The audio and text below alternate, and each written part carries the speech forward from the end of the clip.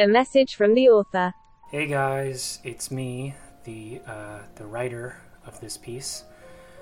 I know it may currently look like a listicle created for the fictional website Buzzword, but in actuality it's something that author Jet Jameson has been laboring over for a solid 6 weeks. She keeps getting stuck on certain word choices. I get stuck on certain word choices and metaphor threads. So if you don't like it, you should probably just shut the fuck up because she worked really hard on it. Ow! Ow! Sorry. I'll read from the script. Please don't kill yourself. Please don't think I want to kill myself. I don't. I did, but now I don't. I've thought about it conceptually, but I wouldn't.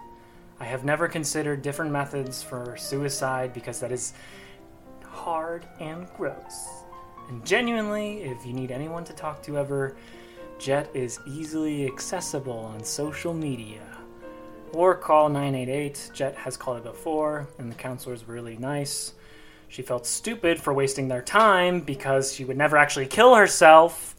But still, seriously, reach out.